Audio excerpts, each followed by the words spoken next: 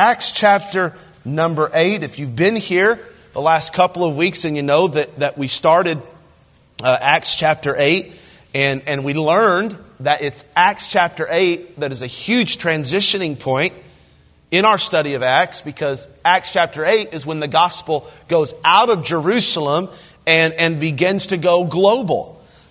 It's been preached and even received up to this point by thousands of people in Jerusalem who have converted from Judaism into Christianity. They've been saved, many of them have been baptized. They are following the apostles' teaching, but then persecution comes on the church and they're forced to leave their homes and their jobs and their families, and they scatter everywhere. And thankfully, these Christians take the gospel with them.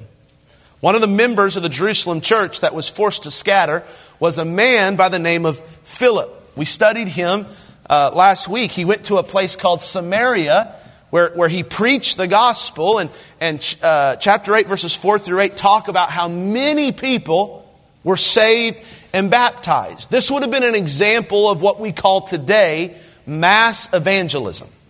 This is what the apostles did in Jerusalem back in Acts chapter 2 and 3. They preached the gospel to humongous crowds and thousands of people got saved.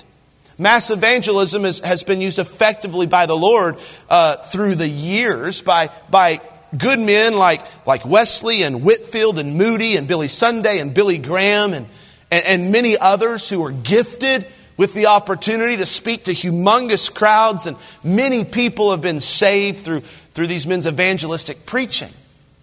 But here's the truth today. Mass evangelism like that isn't the only way the gospel spreads. If that was the case, only those who were good at public speaking or those who had a platform of influence from which they could speak would be the ones who could evangelize. But we know that the Great Commission was given to every Christian, not just Christians who are gifted public speakers. This is where our text comes into play today. It teaches us that the gospel isn't just spread through preaching to crowds, though it is, but it also advances, maybe even more, through personal encounters.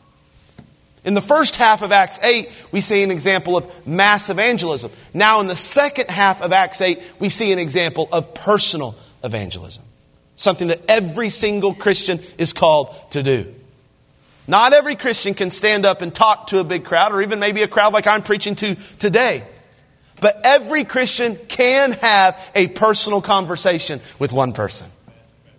Acts 8 teaches us how to do that. Let's read our text, verse 26 through verse 40.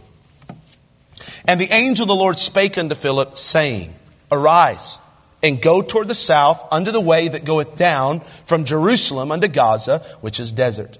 And he arose and went, and behold, a man of Ethiopia, an eunuch of great authority under Candace, queen of the Ethiopians, who had the charge of all her treasure, and had come to Jerusalem for to worship, was returning, and sitting in his chariot, read Isaiah the prophet.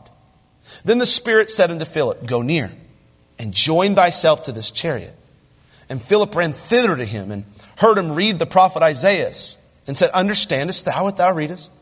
And he said, How can I, except some man should guide me?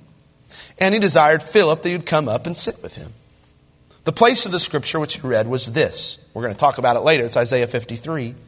He was led as a sheep to the slaughter, and like a lamb dumb before his shearer, so opened he not his mouth. In his humiliation his judgment was taken away. And who shall declare his generation? For his life is taken from the earth. And the eunuch answered Philip and said, I pray thee, of whom speaketh the prophet this? Of himself or of some other man? Then Philip opened his mouth and began at the same scripture and preached unto him Jesus. And as they went on their way, they came into a certain water. And the eunuch said, See, here is water. What doth hinder me to be baptized? And Philip said, If thou believest with all thine heart, thou mayest. And he answered and said, I believe that Jesus Christ is the Son of God. And all God's people said to that. Amen. And he commanded the chariot to stand still. And they went down both into the water, both Philip and the eunuch, and he baptized him. You know why? Because saved people get baptized. Verse 39. And when they were come up out of the water, the Spirit of the Lord caught away Philip, that the eunuch saw him no more. And he went on his way rejoicing. But Philip was found at Azotus, and passing through, he preached in all the cities till he came to Caesarea. The title of my message is simply this: Personal Evangelism 101. Now, I thought about getting fancy when I heard the titles of some older preachers who preached this text. One preacher said that he titled his sermon, Soul Winning in a Stagecoach. Or one preacher said, Witnessing in a Wagon. Mine is Personal Evangelism 101. Four tips for effective personal evangelism. Number one, if you're going to be an effective witness, you first need to love people. Philip's the main character in our text. And what we know about Philip is that he was a man who loved people with a Christ-like love. This is what made him such a powerful witness. He wasn't an apostle like Peter, James, and John. He was an ordinary layman in the church whose life had been changed by the gospel and who had a genuine love given from him by the Spirit for those around him. One author says of Philip that he loved the least, he loved the last, and he loved the lost. Let me explain. He loved the least. If you go back to Acts 6, it shows how Philip loved and cared for the widows in the church of Jerusalem. This is a demographic in the church that, if you know the scripture, is really close to God's heart. And they were close to Philip's heart as well. He not only loved the least, he loved the last. Here in Acts chapter 8, Philip is the first one to take the gospel to the Jews' enemies, the Samaritans. The Jews have been in hostility against the Samaritans for centuries up to this point. This is the last group you'd expect a Jewish man to go to, but Philip loved them enough to take the gospel to them. Here in our text today, Philip loved one lost man who was seeking for truth, and he made a 50-mile journey to get to this one lost man. He loved the least, he loved the last, and he loved the lost. It shows up a couple of times in our text. First, Philip was willing to leave his successful ministry to the Samaritan crowd to go and minister to the one. He could have said, man, not now. Holy Spirit, can you call somebody else to do that? Ministry is booming in Samaria. I am loving these huge gospel crusades. I am seeing people get saved by the droves. They are following you in baptism. Man, I'm not going to go down to Ethiopia for one person. I'll do that later. But no, instead, he left the multitudes to minister to the individual. He loved the person as much as he loved the crowd. That sounds a lot like Jesus, doesn't it? You remember when Jesus went to preach in Jericho and people began to pack the sides of the streets to get a glimpse of him like it's the Macy's Thanksgiving Day Parade? Jesus could have stopped there and preached to the multitudes, and a lot of times he did, but in this case, he focuses on just one person in a tree, Zacchaeus. In Matthew chapter 8, Jesus is coming down from a mountain, and it says in the text that large crowds followed him. But then one leprous man shows up, and Jesus' focus narrows down to just that one man. I could give you all kinds of instances in the Gospels where this is the case. Jesus teaches us something so simple but profound, that those who are effective at reaching the many are first effective at reaching the one. Philip loved the one. We should love the one. May I ask you, who is the one that God is putting in your path to love this week? Another aspect of Peter's love for people is that he was willing to go where the lost people were. As a Jewish man, he went where other Jewish men weren't willing to go, to Samaria. Then he went all the way down to where the Ethiopian eunuch was. Why? Because he loved lost people. That sounds like Jesus too, doesn't it? What was he criticized for by the Pharisees for doing so often? He got criticized for sitting and eating with lost people in their homes. The Pharisees didn't think that Jesus should be rubbing shoulders with the lost, but that's precisely what Jesus did. And that's why men like Peter got saved, and Andrew got saved, and James got saved, and John got saved, and Matthew got saved. Not because Jesus held a service in the open for everybody to come to, but because Jesus went to where they were. If you really love lost people, you won't be allergic to them. You won't be scared of them. You won't be standoffish toward them. You won't just surround yourself with Christians all the time and stay in your sterile spiritual bubble where you're comfortable. No, if you love lost people, you'll find a way to include them in your life. You'll have them into your home. You'll ask them to sit by you at church. You'll interact with them at work. I'm not saying that you'll let lost people influence you. The Bible says that we shouldn't be conformed to the world. But at the same time, the Bible says that we ought to go into the world. That means that we're to be in the world, but not of the world. We're to be connected to sinners without being conformed to sinners. So let me ask you, where are the sinners in your life? Where are they? Are you connected to them? Are you going to where they are so that you can bring them to where you are? This is where personal evangelism begins, with loving people, loving the one and going to where sinners are. Notice secondly, if you want to be an effective personal evangelist, you need to yield to the Spirit.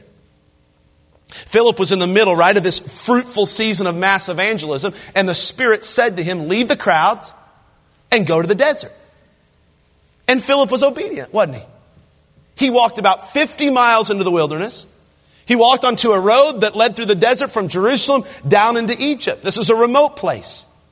Kind of like if you're on a highway in western Kansas, you might see a sign that says last gas station for 200 miles. That's Philip. The Spirit told him to leave the crowd and go into the middle of nowhere to meet one man.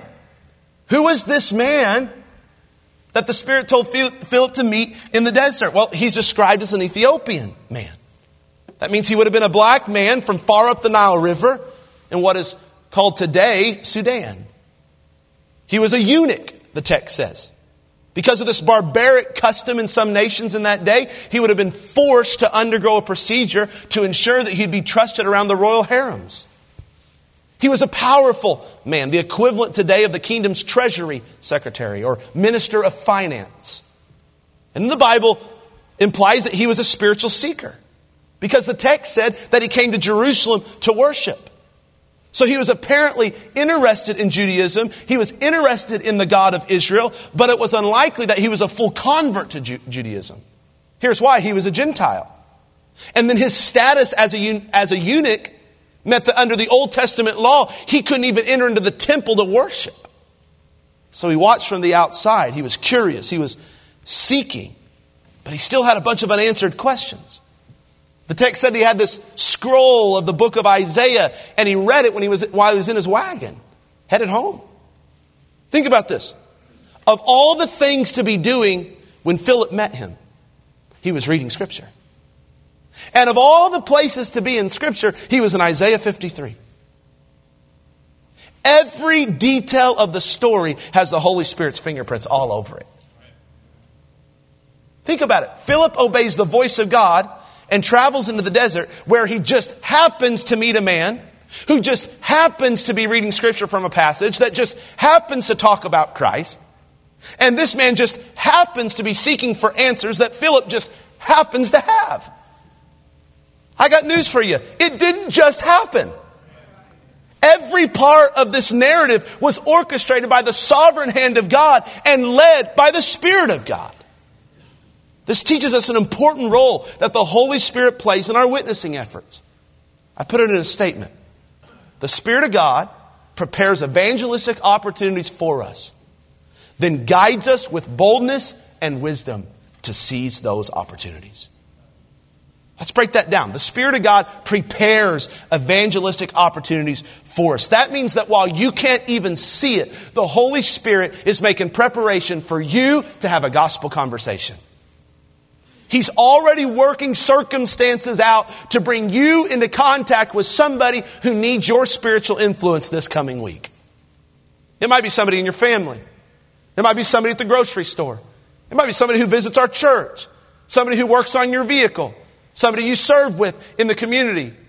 Another parent who also sends their kids to play on the same team that your kids play on. The Spirit could be preparing them right now and preparing you for a one-on-one conversation about the Lord or about church. My favorite modern story of this in our church is when my dad tells the story of the salvation of Marlon Meisenheimer. If you don't know this story, it's an amazing story. If you know this story, then you know it's an amazing story. It's really cool. I think my dad pioneered personal evangelism. In my opinion, he pioneered personal evangelism as we know it in Fellowship Baptist Church. My dad was so sensitive to the Spirit as he was out in the community in the normal rhythms of life. He kind of went away from like the formal like knock on your door type evangelism and went toward just building relationships with people. And it's amazing how God has blessed that in our church. And what my dad did on this day, well, he did on a lot of days. He went to Marlon Meisenheimer's barbecue trailer. There at the old Homeland on Main Street. I think it's Tractors and whatever it is now. I don't know what it is. It's where the hamburger place is. It's the only thing I use in that parking lot. Anyway. My dad went and got a barbecue beef sandwich all the time there. And so he got to know Dorothy and Marlon really well. And this particular afternoon, Marlon was just down. You could just tell in his emotion, as my dad says, that he was discouraged. And so my dad said, "What's going on?" Marlon said, I'm closing down. And if you know Marlon, what he does, he puts everything into it. And you know how good his food was and the service was. And it was the place, man. It was awesome. And so my dad just in that moment felt like the Spirit of God had been preparing Marlon and him to have just some type of spiritual conversation. And the best thing my dad thought to do in that moment was put his arm around Marlon and say, "Can I just pray for you?" So my dad put his arm around Marlon, and they prayed right there in the parking lot in front of the red trailer. And I guarantee you Marlon was wearing a red shirt and a red hat. And after that, it's like just my dad didn't thump him over the head with the Bible. He didn't even share the gospel with him right there. He just prayed with him. But that just opened up a little crack in the door for my dad to have a spiritual influence in Marlon's life slowly and naturally and organically. And my dad just began to check up on him, like, "How are you doing?" after it closed down. And then my dad, invited him to church. And he knew Rick and Tammy Potts really well. And they worked on them and had a connection with them. And I can't believe they came to church after hanging out with Rick Potts. But God's grace is real. And so they came and heard the gospel preached multiple times. And after one particular message, Marlon went out of the line out in the foyer and saw my dad afterwards and said, "Hey, can we get together sometime this week? I'd like to talk to you about that message." I said, yeah, just call me this afternoon. We'll schedule a time. And Marlon called him but said, "I can't wait. Can we meet right now?" And so he came to the church, and my dad led him to Christ, shared the gospel with him, and Marlon trusted Christ as his personal Savior on that day. And it's just history ever since. Their whole family's in church now. In fact, just a couple of months ago, his son-in-law, Art Rivera, did the same thing that he did. After a gospel message, Art walked through the foyer and Art said, "Can I talk with you sometime this week?" And we got together, and 6 weeks later, through a gospel study in the book of Mark, Art Rivera called upon Christ to save him. And Lord willing, will get baptized this next month. Isn't that great? It was just a normal, natural conversation where the Holy Spirit nudged my dad and said, "I've been preparing you have this prayer with Marlon. Now have it." And my dad had it. And that opened the door for my dad to have a spiritual influence in his life. Look at the next part of that definition. The Spirit of God prepares evangelistic opportunities for us, then guides us. That means that the Spirit is going to lead us in the path of the person we're supposed to influence. Now, be clear. This doesn't mean that we have to wait for a mystical voice to say, "That's them. Go share the gospel with them." We don't need the Spirit to tell us to share the gospel. Why? Because the Bible already tells us to share the gospel. Go into the world and preach the gospel to every creature. Right? It's like my son right now. If he doesn't brush his teeth, sometimes he says, "Well, it's because you didn't tell me to." What do you mean I didn't tell you? I've been telling you to for 12 years.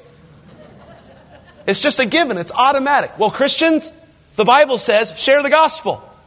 So if you're waiting to get all warm and fuzzy to share the gospel, you're waiting too long. Like, share the gospel.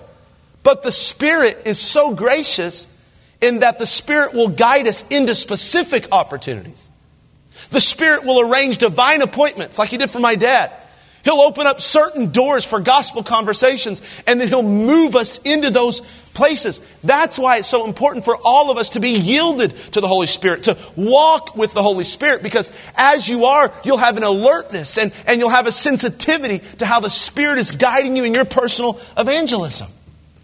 Hear me, if you go to work tomorrow and you are not walking in the Spirit, there's a chance that you'll spend an 8-hour day with someone who's a non-Christian, and you won't even try to find an open door to speak the gospel to them. You won't even think about it. Chances are, if you go about your week this next week not being filled and yielded to the Spirit, that you're going to miss an opportunity to invite your waitress to church. Or you're going to get your oil changed and not even invite your mechanic to church. Or you're going to go golfing or hunting with a group of guys but never once mention your faith. Are you going to hang out with other moms in town, but never ask them how you can pray for them this week? The Spirit is constantly going to guide you into gospel conversations. You have to be yielded to that, sensitive to those. Look at the end part of this definition. He's not just going to guide us. He's going to guide us with boldness and wisdom to seize the opportunities. You can't read the book of Acts without seeing how boldness and wisdom in our witness is tied directly to being filled with the Holy Spirit. As Peter and John and even Stephen are placed on trial to answer for their faith, it said of each of them that they were filled with the Spirit, and as a result, they all received boldness and wisdom to answer their critics with the truth. That's why we need to be daily yielded to the Spirit, because we'll not only be more sensitive to the gospel opportunities we're given, but we'll have boldness to enter into those conversations, and then we'll have wisdom for what to say once those conversations begin. So many people today are just totally afraid to talk about God, totally afraid to talk about the Bible, totally afraid to talk about their church because it's become a taboo subject. People even say, "Don't talk to me about religion," as though it's illegal to do so. As a result, Christians like us everywhere have just stopped talking about the Lord in fear that we'll offend somebody. That's why we need boldness from above. Because we are not told to live in fear. We aren't told to go to work and never say anything about our faith. We're told from Scripture clearly to stand in faith and speak in boldness about the gospel that's changed our lives. And yes, we need wisdom in an intolerant world for when to speak and how to speak and to whom we should speak. That's where the Holy Spirit will guide you with this wisdom. Friend, He'll never guide you to be antagonistic with the gospel. He'll never guide you to be arrogant with the gospel. He'll never guide you to be brash with the gospel or inconsiderate with the gospel. That's your flesh. But the Holy Spirit will guide you to be wise and bold with the gospel. Be yielded to the Holy Spirit and just watch how you're more sensitive to gospel opportunities, and you're even more bold and wise in having those. Personal Evangelism 101. Love people and yield to the Spirit. But what happens once we get into the conversation? What does Philip do as he talks with the eunuch that can help us as we talk to sinners? Well, he teaches us that if we're going to have an effective gospel conversation, we need to be able to, number 3, understand and explain the good news. When Philip came into contact with the eunuch, he found him reading from Isaiah 53. Look at verse 32 and 33 of our text. Look at your Bible. Chapter 8, verse 32 and 33. Here's what he's reading from Isaiah. The place of the scripture which you read was this: He was led as a sheep to the slaughter, and like a lamb dumb before a shearer, so opened he not his mouth. In his humiliation, his judgment was taken away. And who shall declare his generation? For his life is taken from the earth. Now, we look at Isaiah 53, and there's a chance, God willing, that we're going to use Isaiah 53 as our scripture reading for our communion on Sunday night, February 26th. It's an amazing passage. And it makes a lot of sense to us today. We know that Isaiah 53 is prophesying the suffering of Christ. But the Ethiopian had an insightful question due to his context. In verse 34, he said, who is Isaiah talking about? Is Isaiah talking about himself? Like, who's the servant in Isaiah 53? Is it Isaiah himself? Or is he talking about like the nation of Israel among the heathen Gentiles? See, Philip points out that neither of these options were correct. You got to understand that the two common interpretations of this passage was either, number one, Israel or Isaiah was using figurative language to speak of his own suffering and rejection as a prophet, or that he was using these verses to speak of the suffering of the nation of Israel among the Gentiles. So Philip is saying, no, none of those are right. Isaiah didn't atone for anyone's sin. He was a sinner. And neither did Israel.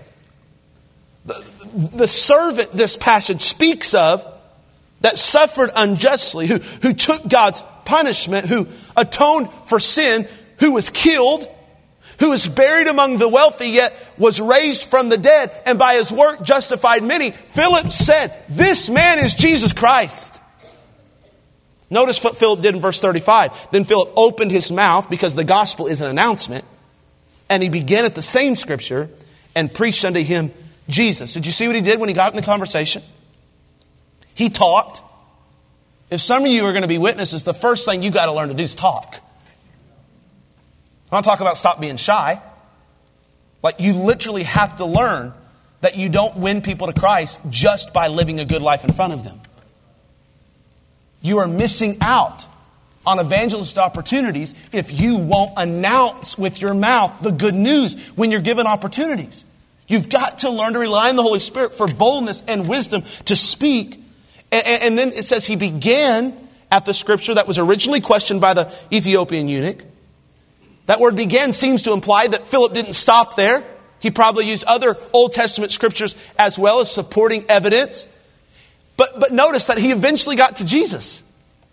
He preached Christ. What's the point? You and I need to understand the scripture and the gospel enough to be able to explain it to others who have questions, and then understand how to work the good news of Jesus Christ into our conversation. What does that mean? We need to be prepared spiritually, yielded to the Spirit, but we also need to be prepared theologically to do the work of personal evangelism. The Ethiopian, watch here, he didn't need just a friend in his chariot who would show him liberal love.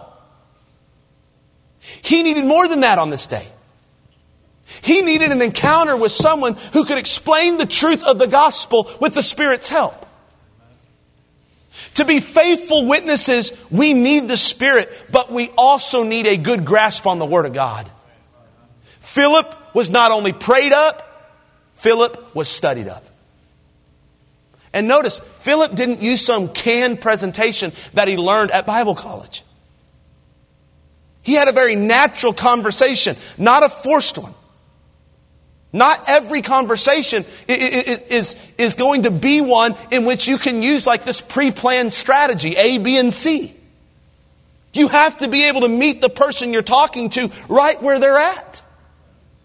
That means you might have to answer some questions and doubts they have that don't seem to be connected to Jesus at first. But as you answer those questions, you can use the scripture to tie your answer back to their need for a Savior.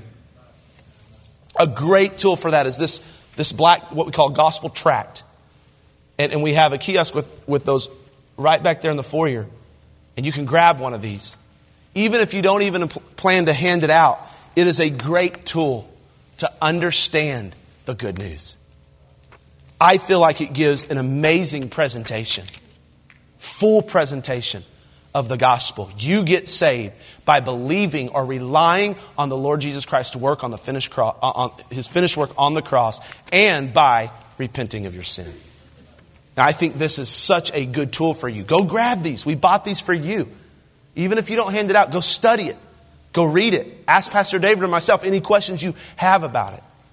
We also have a 6-week gospel presentation. If you like more of like a weekly conversation, if you have a friend or a coworker and they have a lot of questions, you're like, hey, do you want to do a Bible study together?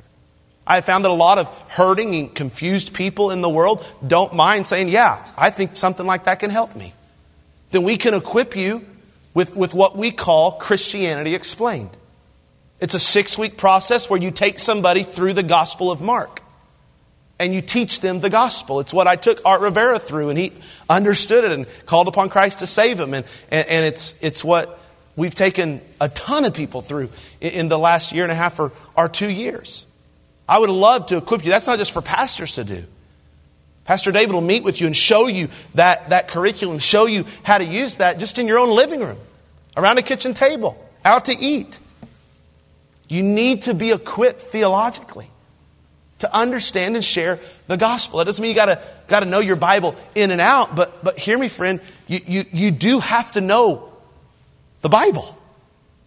And I really believe this, that a lot of Christians don't share their faith. And it's not just a personality thing. I really believe a lot of them don't share their faith because they don't know the Bible. Why? They don't read it. Don't read the Bible. Got another tool for you. I got tools all over the place. Bible reading plan. We're not just going to preach to you and then say, go figure out something on your own. We're giving you tools. You got to get to know the Scripture. Get around a seasoned Christian who knows the Scripture and say, man, can we go and visit about the Bible? Can I have permission to text you any questions I have about the Bible? Get with somebody that can mentor you in that, but get to know the gospel. Get to know the good news so that you can announce it with confidence. Let me give you one more help for personal evangelism. Expect God to work as you explain the good news. This man who had perhaps been a spiritual seeker for years heard the gospel for the first time. And we read it through the power of God, through the conviction of the Holy Spirit. He believed. He said, I do believe that Jesus is the Son of God. He was so convinced of the gospel message that he was willing to take visible action to identify with Christ.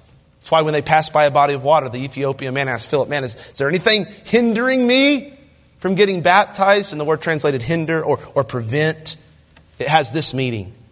He's saying, is there any barrier between me and full inclusion in the community of faith? Can I fully identify today as one of God's people? Remember, he was used to barriers.